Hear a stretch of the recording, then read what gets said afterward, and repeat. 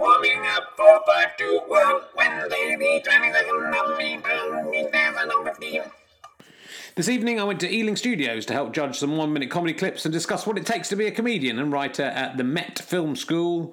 The competition was to win some money towards courses at the school with a top prize equivalent to £10,000, so there was a lot to play for.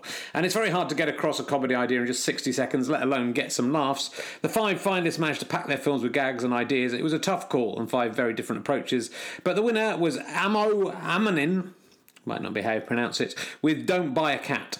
I was actually interested to see if Amo was playing a character or whether this really was him. It turned out to be the latter, I think, though his pleasure at victory was rather theatrical, with him punching the air, unable to believe what had happened and having to take a puff from his inhaler. It felt a bit like he might be filming this and this would be his next video, but it was certainly the most entertaining competition victory I've ever seen, and from the slightly frozen faces of the staff of the school, I wondered if they were regretting our decision. But Amo is a charming young man and from Brazil, and was so pleased about his success because there was no way he could have afforded to take the course otherwise. I was on the panel with Vicky Pyle, who created Spat the Pony and Green Wing, who I've never met before but have a great deal of respect for, and Ava Vidal, top stand-up comedian, who I love being on stuff like this with because she's very confident and opinionated and boldly and dryly funny. You may have heard her on the Gollywog episode of My Objective radio series. If you haven't, have a listen. She's great on it.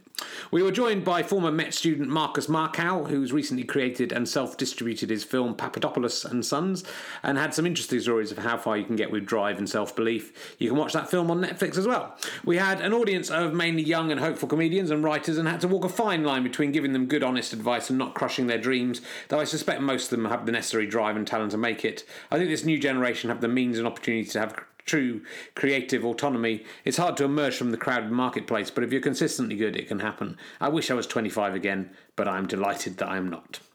And I spent the afternoon adding to the buzz of white noise on the internet by recording a new frame of Me One vs Me Two snooker and the latest Lord of the Dance Settee podcast. So check those out if you so desire.